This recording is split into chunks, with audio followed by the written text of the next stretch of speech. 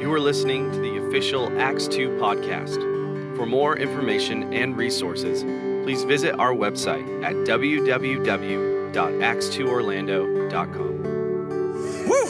Yeah!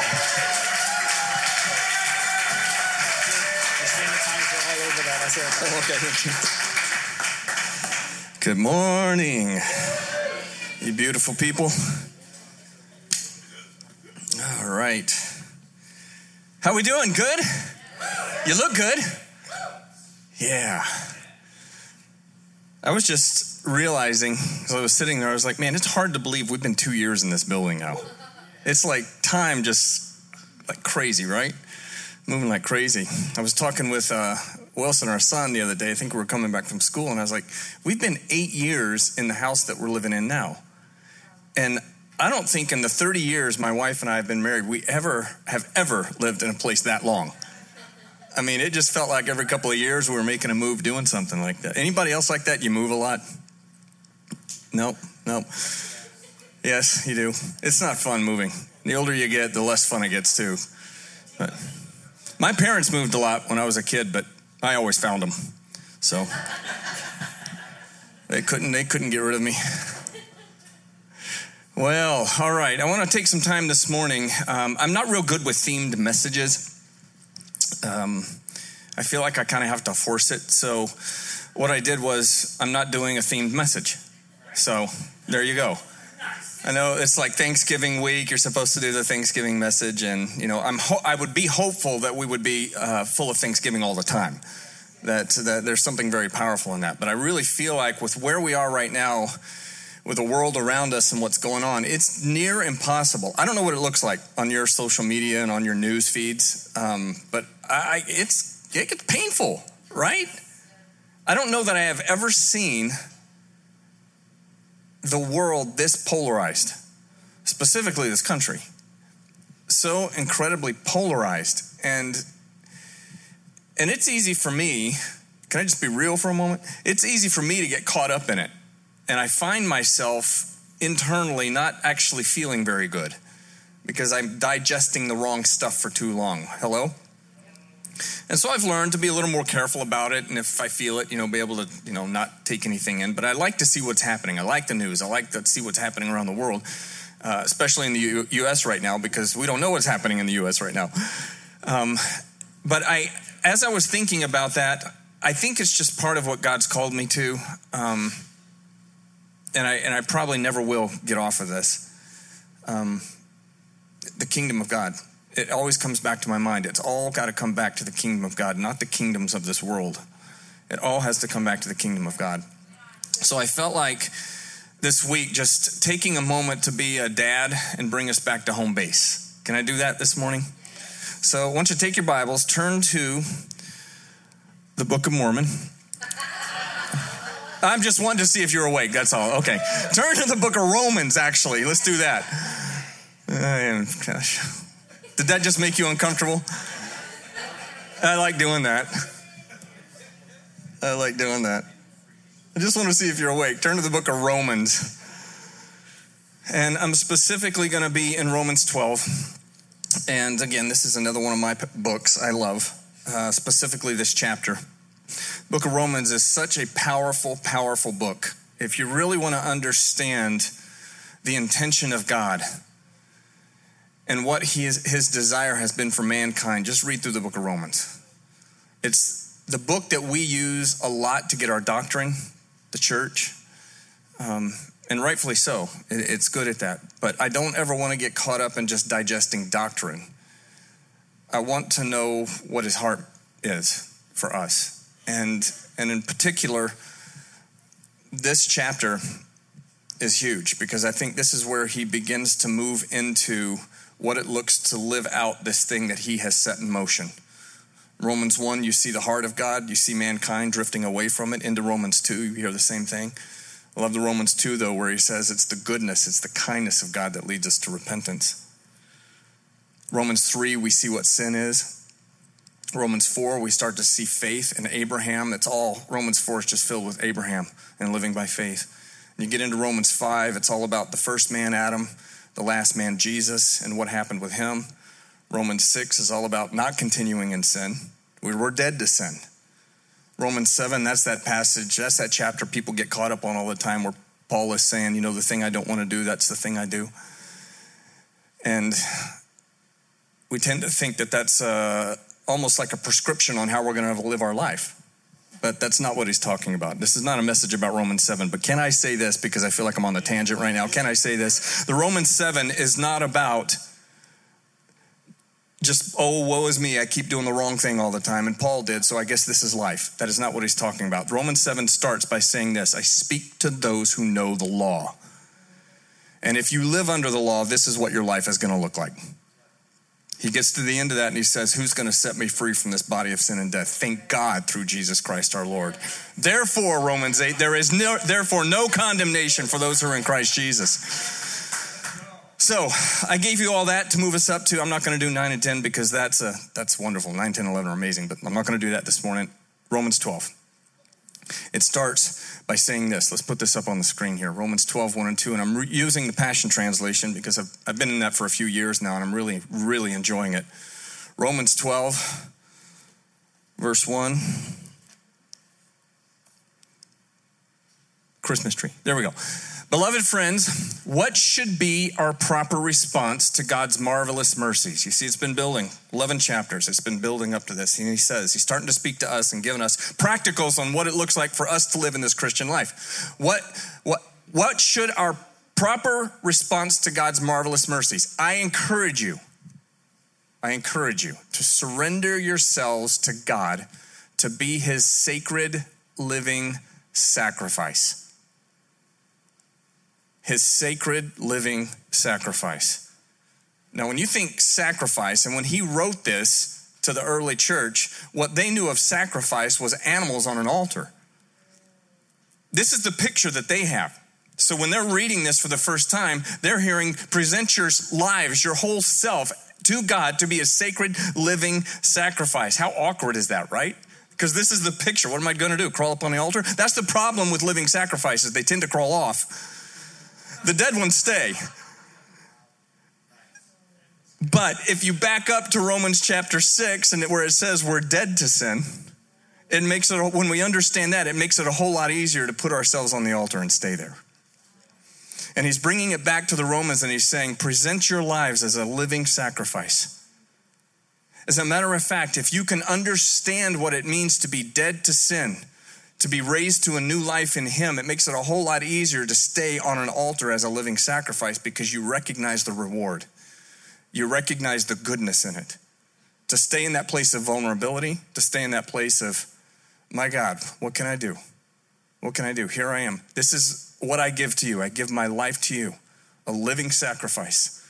And live in holiness, experiencing all that delights his heart, for this becomes your genuine expression of worship. New King James says reasonable act of service. I think NIV says reasonable act of worship. This is what it's all about. How many want to worship God? Did you know you can worship God without words by the presentation of your life? Did you know you can't praise God without words? Did you know that? They're two different things. You can't praise God without words. Hebrews 13 says that. We bring the sacrifice of what? Praise, which is what? The fruit of our lips. This is why it's so important, I think, when we come in here to worship and we encourage people to say, sing it out, shout it out. What are we doing right there? It's not trying to manipulate you. It's trying to lead you. It's getting you to enter into something, because when you bring the sacrifice of praise, it begins to change something on the inside. Now I can begin to move into a place of worship. Now I can begin to move into a place where I'm saying I can give my life to him completely. How many times, if we're really honest, we walk in here on a Sunday morning and you're not really feeling like giving praise and worship, right? Anybody else? You're not nodding your head because you just want to make me feel good, right? Because I feel like that. You know, there's days I wake up on a Sunday morning and going, wonder if I should show up today. I have those kinds of feelings. Would it be okay if I just kind of skip today? Can I get an absent on this one? And it simply comes from a place of where I am on the inside, but I know this to be true. Every time I begin by saying, I'm going to give him the sacrifice of praise, when I just begin to pray, something begins to change on the inside. And it shifts me so much when I continue to do that it brings me to a place of what he's saying here. Present your lives as a living sacrifice. As a living sacrifice. So much of what we see throughout this book is foundational to the life of faith. So foundational to the life of faith. If you haven't spent any time in Romans, take some time and just read through it. This life that we have been given in Jesus Christ, it's way better than you think. It's way, way better than you think. I get an amen on that? Good. All right. Well, I'm going to read a few passages here. I wanted to start with that one to establish that. Just to establish that right there. Because if you're a living sacrifice, that means you're giving up your own agenda. You're giving up your own ideals. You're giving up your own, I don't know. God's thoughts are better than ours, right? Right. So we're giving up our own thoughts. We're giving up our own conclusions, the things that we have thought through and thought, this is the way things need to go. Anybody else like that? I think as a leader, I tend to do that an awful lot. This is the thing. This is the way things need to go, and it needs to look like this. Have you ever experienced that sometimes that's not right? Have you ever experienced the fact that his thoughts are right? Okay. This is part of that reasonable act of worship, presenting your bodies as a living sacrifice. So I want to establish that, but I want to move on and look at a few other verses here, and I'm not going to read through all of them. I want to move to number 6 first. Let's read that one. Verse 6 says this: God's marvelous grace imparts to each one of us varying gifts and ministries that are uniquely ours. So if God has given you the grace gift of prophecy, you must activate your gift by using the proportion of faith you have to prophesy. Okay, why is this important? All in the context of giving over our own lives. Why is this important? Because the word says that he has given a measure of faith to every individual. Okay? How many would like to have their faith increased? Okay, how do you increase your faith? It's like anything else, you use it, right? I want to have my faith increase. He's given me a measure of faith. And in the faith gifts that he gives in Romans 12 is the passage where you get all the gifts of the Father. That's where they come in. You got the gifts of the Father, Romans 12 is the gift of Jesus in Ephesians chapter 4, and you have the gifts of the Spirit in 1 Corinthians chapter 12. They're different. They have different manifestations, different working inside of humanity. Romans 12 is where we get these gifts, and he's talking about it. He says each one's been given a measure of faith, but sometimes what we have is a little bit different. Some of you get the ability to prophesy. But he says here, prophesy according to the measure of your faith, not according to the measure of your sight. I can't prophesy according to my faith until I stay on the altar as a living sacrifice. Because if I don't do that, everything I see around me brings in my judgment, my ideas inside of it. And when he gets to this part right here and he says, prophesy then according to your faith, he's talking about faith seeing another world, seeing something that's completely different. We all know we can't put faith in anything in this world, correct? I mean, we do at some level. I didn't see anybody walk in here and check the chair out before they sat down. You had faith in the chair that it would hold you up when you sat down, right?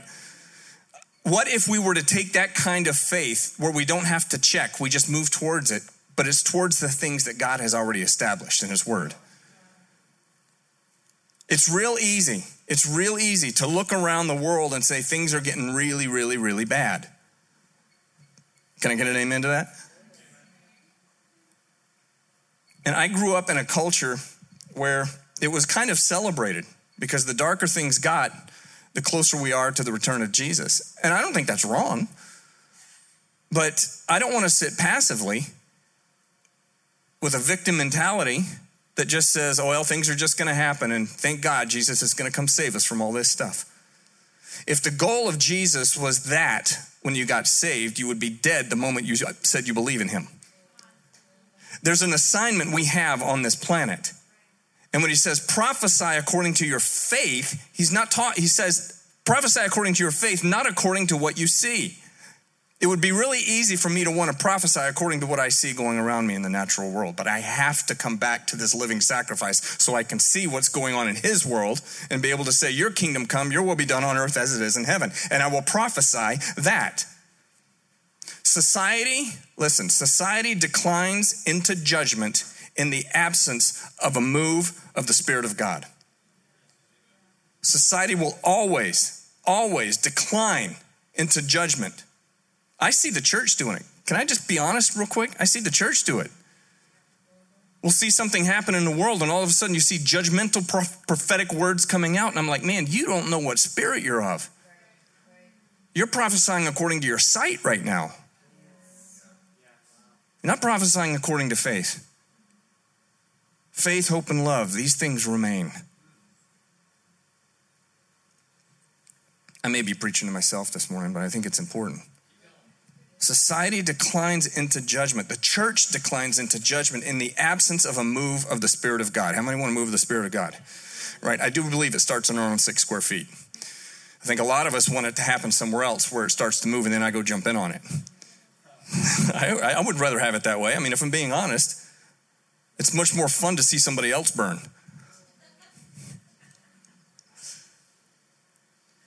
You guys know who Leonard Ravenhill is? He was like fire, brimstone preacher. I mean, he was like monster. Scary when I read some of his stuff. But he said, you know what revival is? He said, revival is when God gets so tired of being misrepresented that he shows up. Revival is when God gets tired of being so misrepresented that he shows up. You know what, though? I understand that, and I can appreciate it. But on the other hand, I don't think God wants to operate out of lack. I think he wants to operate out of fullness. I think he wants to operate out of faith. I think he's looking for people of faith to start saying what he's saying and inject it into the world around us. I want to see a move of God. But what does the move of the Spirit look like? Well, it says in that first passage here, I urge you by the mercies of God to present your bodies as a living sacrifice. Okay, if you want a move of God, then present sacrifice. Remember, the old covenant showed us this over and over and over again. What would happen whenever they would put sacrifice on an altar? Boom, fire. If we think that we're giving our lives as a living sacrifice and there's no fire going on, perhaps what we're offering isn't the right sacrifice. Hello? Because fire will always fall on sacrifice. It's what we see over and over and over and over again. There was always a sacrifice and fire. Sacrifice and fire. If fire and a move of God is not falling on us, it's not because he doesn't want to. I think it's mostly because the sacrifice isn't quite there yet.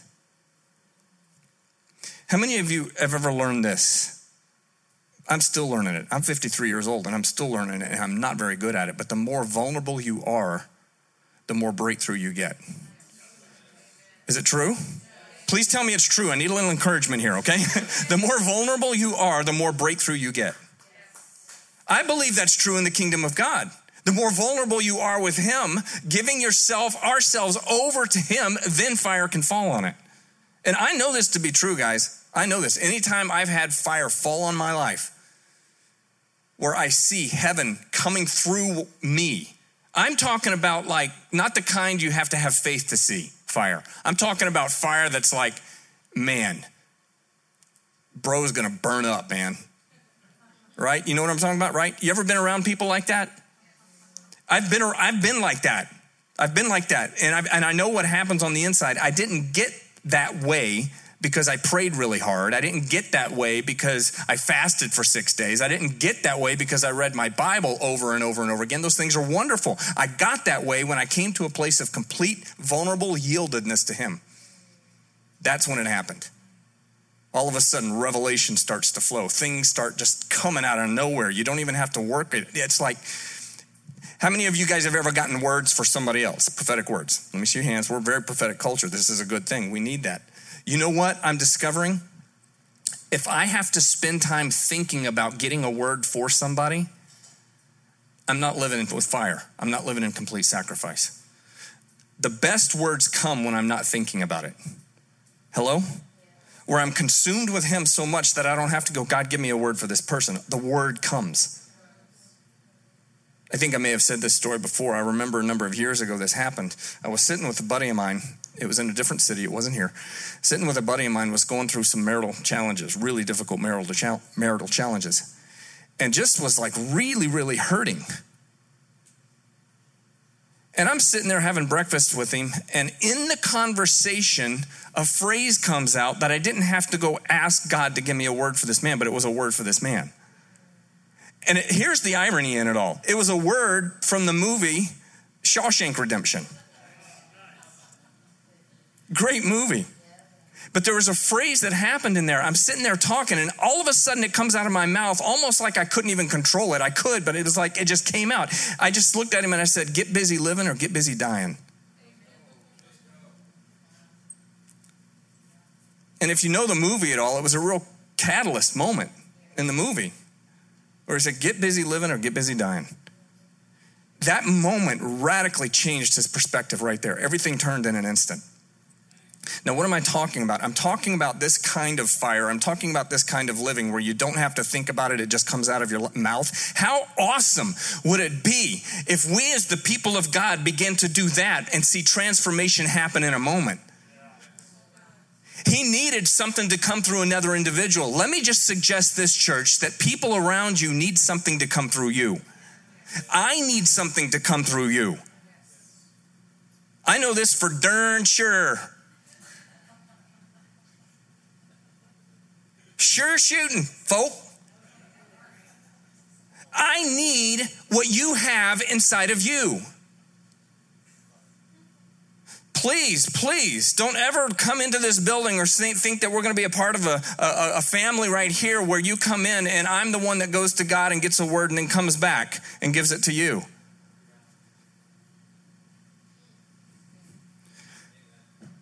If you come here and tithe and expect me to be intimate with God so you get something, there's a word for that.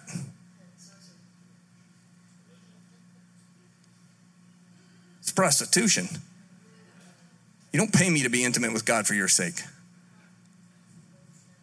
Hello. The world right now, it's in such a disarray. It is so polarized right now. The only thing that's going to solve it is not facts. Hello? It's not facts. And not truth in the sense that these facts are right coming out. The only thing that's going to solve the polarization that's happening in the world right now is the revelation of Jesus coming into humanity. That is the only thing.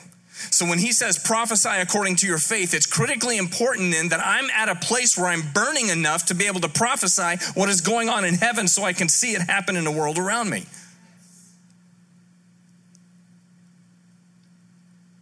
Nothing happens in the kingdom until it's declared. Do you believe that? Nothing happens in the kingdom until it's declared. So if that's the case, then it's critically important that we prophesy according to our faith and not according to our sight. If nothing happens until it's declared, I want to be a part of that. Come on, I hope I'm stirring your faith this morning as much as anything else. Listen, church, the world needs the revelation of Jesus Christ. What would happen if in a room like this, I don't know how many people we have in here, 60, 70 people, I don't know how many we have here. What would happen if 60 or 70 people got lit to that extent that wherever we went, we begin to change things around us? 12 people got lit and changed the world. 12 uneducated, really not that sharp. They weren't the sharpest knives in the drawer. But they had been with Jesus, they understood it, and they changed the world around them. Come on, I'm hoping I'm helping you this morning because it's real easy for me to get caught up in what goes on in the world around us and get into natural humanistic, if you would. It's humanistic ideology. Thinking that I've got enough, that I know enough, that if this would happen and this would happen, then finally there'd be some results. I actually was having a conversation with my wife the other day, and I won't tell you what it was about, but I said something to her. And after I said it, I thought, man, that just revealed my heart.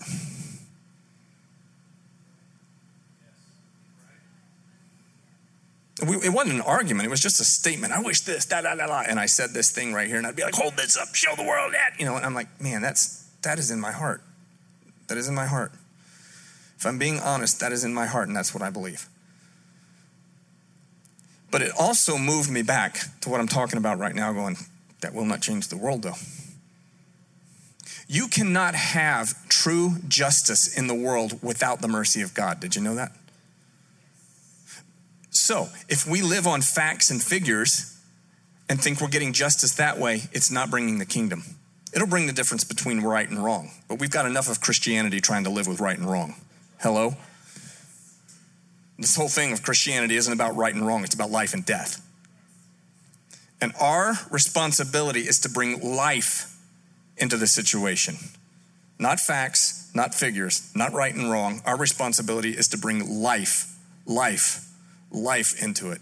Why is this important?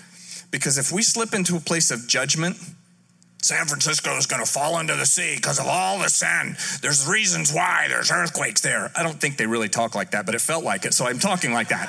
They're going to fall into the sea. There's so much sin. So much sin. They're going to fall into the sea. It's the judgment of God, hellfire and brimstone. Well, actually, you don't know what spirit you're of. And actually, there is a judgment, but if you're really being honest, that kind of thinking is very short-sighted.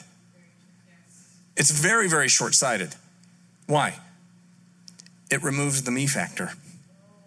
It's a lot easier to point the finger over there and say, look what's going on, and God's going to get them, and me stand off over here in a place of pride and arrogance thinking I know what's really going to happen. When really, the answer is for me to jump right into the middle of where the problem is and start to prophesy according to my faith and bring healing and hope and restoration. I don't understand this. Listen, if we as believers, I don't think it happens in this room, so I'm speaking broad here, okay? And I'm not calling anybody out, but we have got to have a shift away from this judgmental attitude. If God is judging San Francisco for their sin, he needs to apologize to Jesus for offering his life for it. Because he says he takes care of the sin of the world, removes the sin of the world, right? The reason why people are sinning is because they don't know who Jesus is. But when they know who he is, all of a sudden, I don't have to focus on trying to get people to not sin anymore. They don't sin because they found something better than that. Hello? All of this prophesying according to your faith, though, it works in the context of this. My favorite passage, my favorite verse is actually verse 2. Be transformed by the renewing of your mind. Be transformed by the renewing of your mind, so that you may prove, I'm speaking New King James because that's what I grew up with. Be transformed by the renewing of your mind. That way you can prove what is that good, acceptable, and perfect will of God. I used to think that good, acceptable, and perfect will of God was like stages. You get into the good will of God, and then if you're really full of faith and you really do the right things, then you get into the acceptable will of God. And then if you just get it right, I mean, if you are like, you are on in your Christianity, you are on, you are in the zone, you are hitting all cylinders are going, that's when you get into perfect will of God. That's not what that's talking about. Anybody else ever grow up like that? I remember hearing it. People would say, get up in testimony, man, I know what it's like right now. I feel like I'm in the perfect will of God. Well, good. But those words there aren't there to show you stages in the kingdom of God. They're there to show you that the kingdom of God and what it really looks like is so good that you can't sum it up in one word. It's good. It's acceptable. It's perfect. I hear Paul when he's talking about it. It's like, I can't tell you enough how awesome this is. But if you can have your mind transformed enough to see this and you start to recognize, as a matter of fact, I heard someone say it like this. Be transformed so that you can approve what is the good, acceptable will of God. They likened it to an art critic.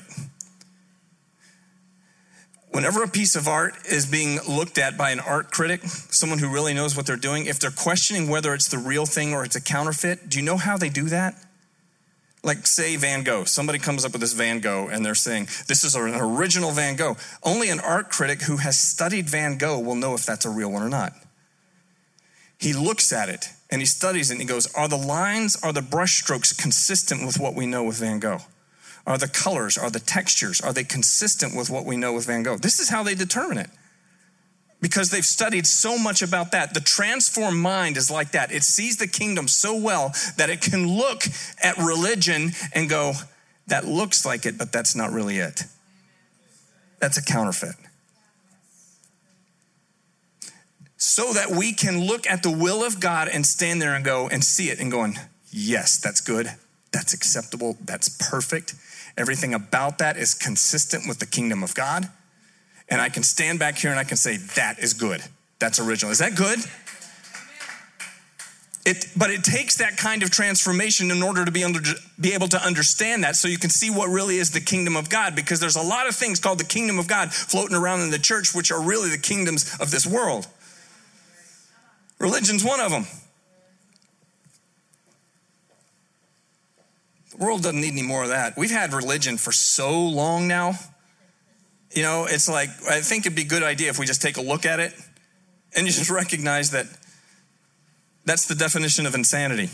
Continuing to do the same thing over and over again and expecting a different result, right? Listen, church, things like this run around in my mind all the time. When this coronavirus originally showed up, I remember it took me to a place of going, God, what are you doing with the church? It was consuming me for weeks. I was like, what are you doing with the church? What's this going to look like? If a coronavirus can show up and it can decimate a church, then possibly we aren't doing church right. Because there's nothing that can stop the church as long as the church is living in the kingdom. So I want to have this transformation so I can look at what is really the church and go, that's good, acceptable, and perfect. The virus can't stop that right there. A mandate from a government official saying you can't get together will not stop the church. Hello, are you with me? What am I doing in that? I'm trying to get my mind into a place, presenting my body as a living sacrifice so I can look at it and go, I want to know what is good, acceptable, and perfect. I want to know what that is. I want to have so much of the kingdom flowing through my mind and through my heart that when I look at it and I see it, I can definitely say definitively, this is the kingdom of God right here. And the other stuff is just an apparition, or it looks kind of like it's the kingdom of God, but it's really not the kingdom of God. This is one of the tools that I'm using, especially in this world we're living in right now. We've got states in this country that are shutting down everything.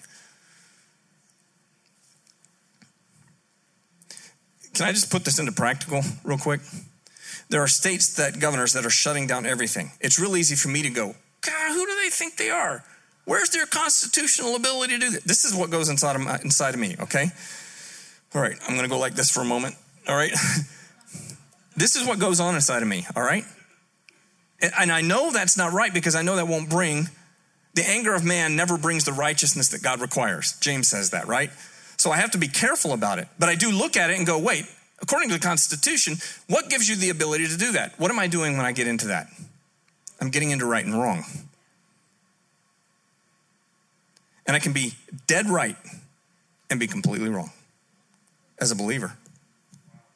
I can be dead right and be completely wrong. We have things where churches aren't allowed to open, but strip clubs are.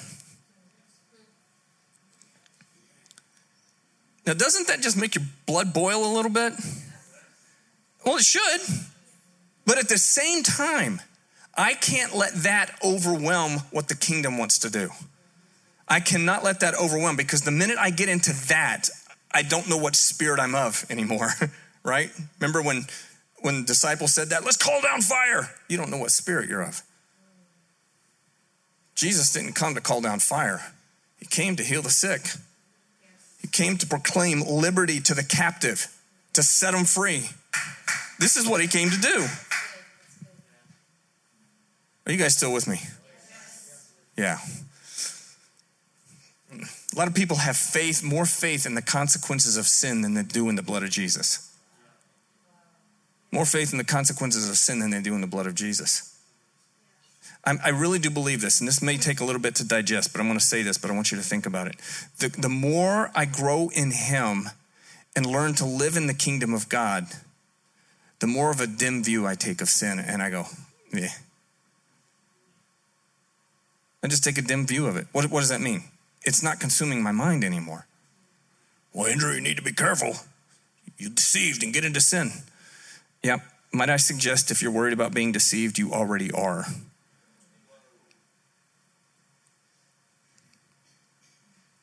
I can stop right there. This is just simple. Human reasoning can never, ever, ever release the kingdom of God. It's only capable of judgment. Look at verse 14. It says this. Oh, this is where it's going to get gritty. Are you ready? I'm skipping one. I'm going to move to 14.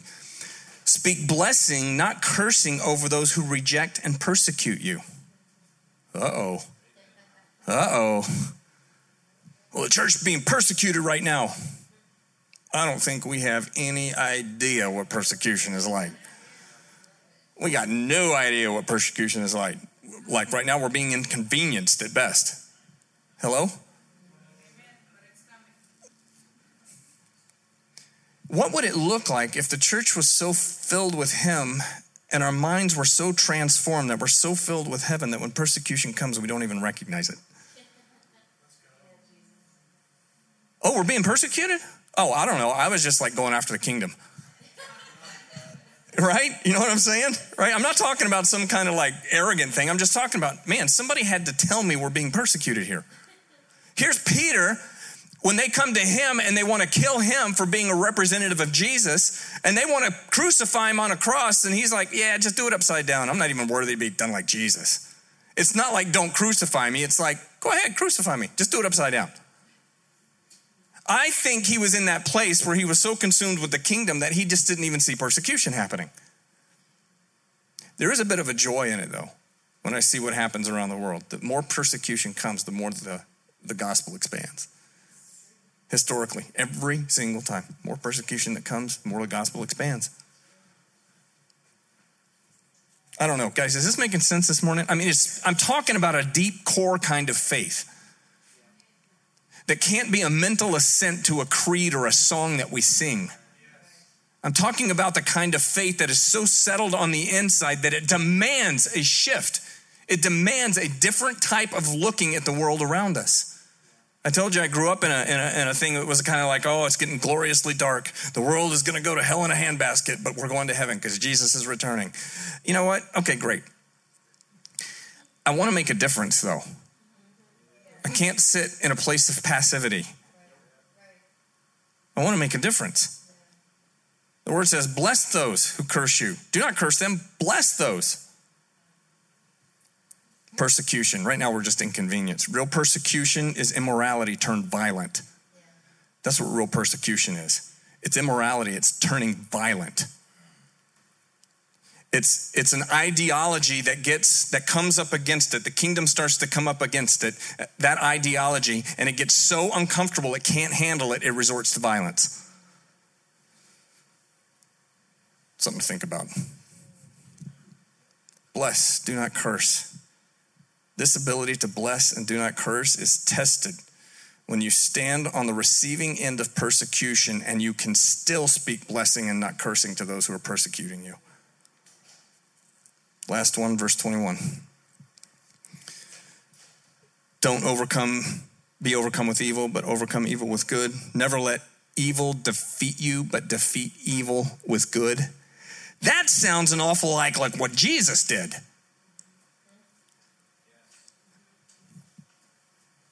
He just showed up with goodness. This is what he showed up with. He showed up with goodness. And the word already told us in Romans chapter 2 that it's the goodness of God that leads us to a place of repentance. Oh man, is this hurting you as much as it hurts me? That's difficult. Don't be overcome with evil. The minute I step into that ideology and that mindset, what am I doing? I'm saying to evil, go ahead and come in and run around inside of me for a little while. Run around in my mind. But if my mind is set on the things of God and in the kingdom, what begins to come out of me then is goodness. And that's how you overcome evil. God, isn't that backwards? It should be justice. It should be righteousness. Yeah, well, all of that stuff's good. And don't confuse justice with judgment. They're not the same thing. Hello? Mercy triumphs over judgment. Every time.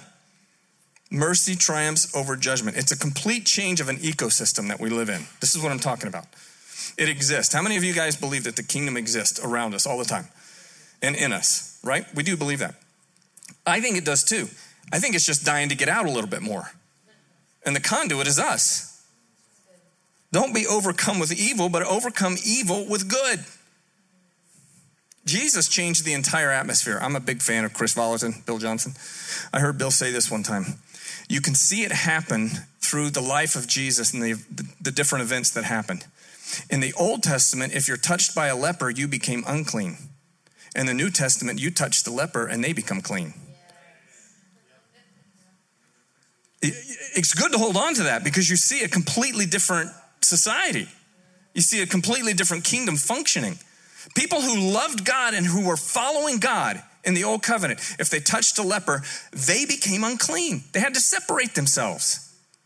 Jesus shows up on the scene and he goes, let me show you a different way. I'm going to touch the leper. Now the leper is going to become clean. The first person Jesus touched when he was born was Mary the Pure. Right? After his resurrection, the first person that he touched was Mary, the one that had been filled with the demons.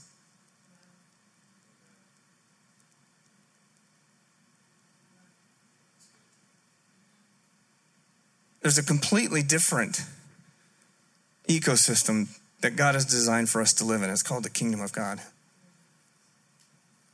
I'm doing all this morning because I'm speaking to myself, church. I'm not preaching this at anybody. I'm speaking to myself. I don't want to get lost in what happens around me and fight for what I think is justice when it's really judgment.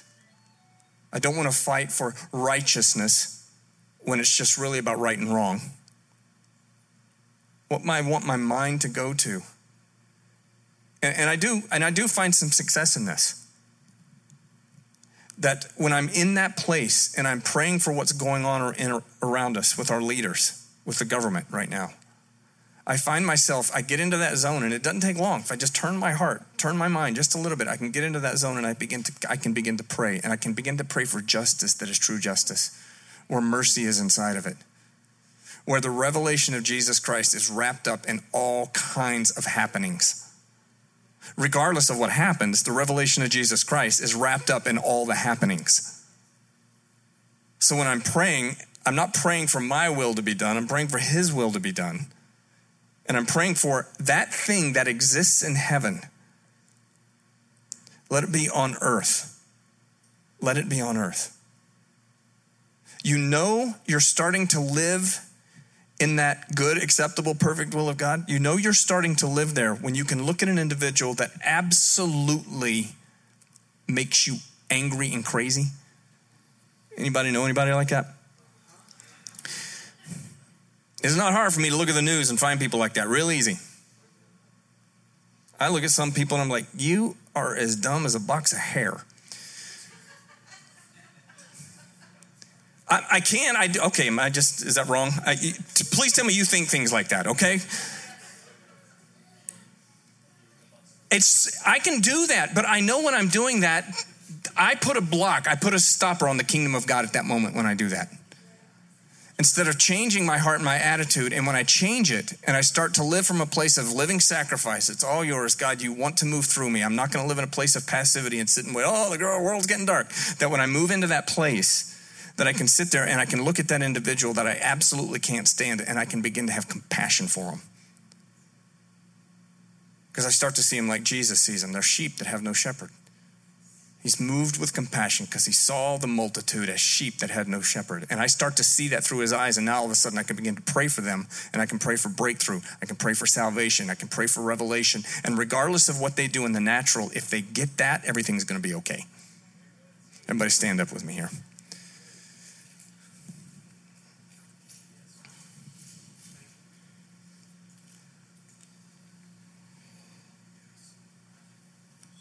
I really do believe if we live from a position of faith, that kind of faith, that kingdom faith, living from that position of faith, I will actually be more fearful of not being effective than I will be of what happens in the world around me. Can I say that again? If I'm living in that place of faith, my fear will be that I won't be as effective as I could be, instead of fearing what's going to happen in the world around me. All right, Father. Your kingdom come and your will be done on earth as it is in heaven. Yes, God, We just say yes to it. We say yes to you. Lord, right now, all of our minds surrendered to you. We become living sacrifices. All my thoughts, my ideas, my own sense of righteousness, of right and wrong, and of justice, all of that, Lord, we sacrifice that. We put it on the altar and don't climb off. Put it on the altar and we choose to stay there. And Lord, as our hearts come back to this place, Lord, if we're just genuinely coming to a place of vulnerability and going, God, man, the world needs you. The world needs you. You're the only solution to every problem on this planet. The simplicity of Jesus Christ and nothing else. The simplicity of Jesus Christ and nothing else. Lord, that's what we want. The revelation of Jesus coming on every individual that has never had an experience with you. Lord, bring it. Lord, I'm praying right now specifically for all this division that's happening in the world around us. First of all, we acknowledge it is not man-centric. It is demonic. It is not man's fault. It is demonic. All the division that's happening right now, all the hatred right now, it is not anything but demonic influence happening. So right now, look, can we all just pray right now that the revelation of Jesus would break through every demonic barrier? Corinthians says, the God of this world blinds the minds, the thoughts, noema, of those who believe, lest the light of the gospel would shine on them. So right now, we're just saying, like entering into what Paul was talking about, that the revelation of Jesus would come. That there would be a turning in the heart and in the mind of every individual that experiences the goodness of God. And I pray for the goodness of God to be released in this world around us and in this planet, in this nation right now, that the goodness of God would be released over and over and over and over again. God, show your goodness so powerful and so strong that everyone that experiences it comes to a place of repentance. Their minds get changed and they say, oh, this is what's important. It's not that. It's not my selfish ideas. It's not my freedoms. It's living in the kingdom of God that has the ultimate freedom inside of it. Let your goodness be released, Lord God. Let your goodness be released. Let your goodness be released, Lord God. Your kindness, your mercy. And Lord, I'm even praying for every place there is an exposure. Every place there is an exposure of wrongdoing. That mercy would be right there. Mercy would be right there. Right there, it meets it. The exposure would not come without the mercy of God being released. And I'm even praying over every individual in the world, in our nation right now. I'm praying, I just feel this in my heart. It's like this, I get this picture and I'm seeing this like from space. I see the United States, but I can also see humanity in it. And I'm just right now and I'm saying, God, mercy, mercy, mercy, mercy. Mercy be released. Lord, inside of your goodness and your kindness and all that you do, God, let it be released over this world. Every individual that has a hardened heart towards you, let them experience how good you are. Let every bit of blame that has ever been put on you turn and be appropriately put on Satan himself, because he's the one that steals, kills, and destroys. It is not you. God doesn't kill people and take them to heaven.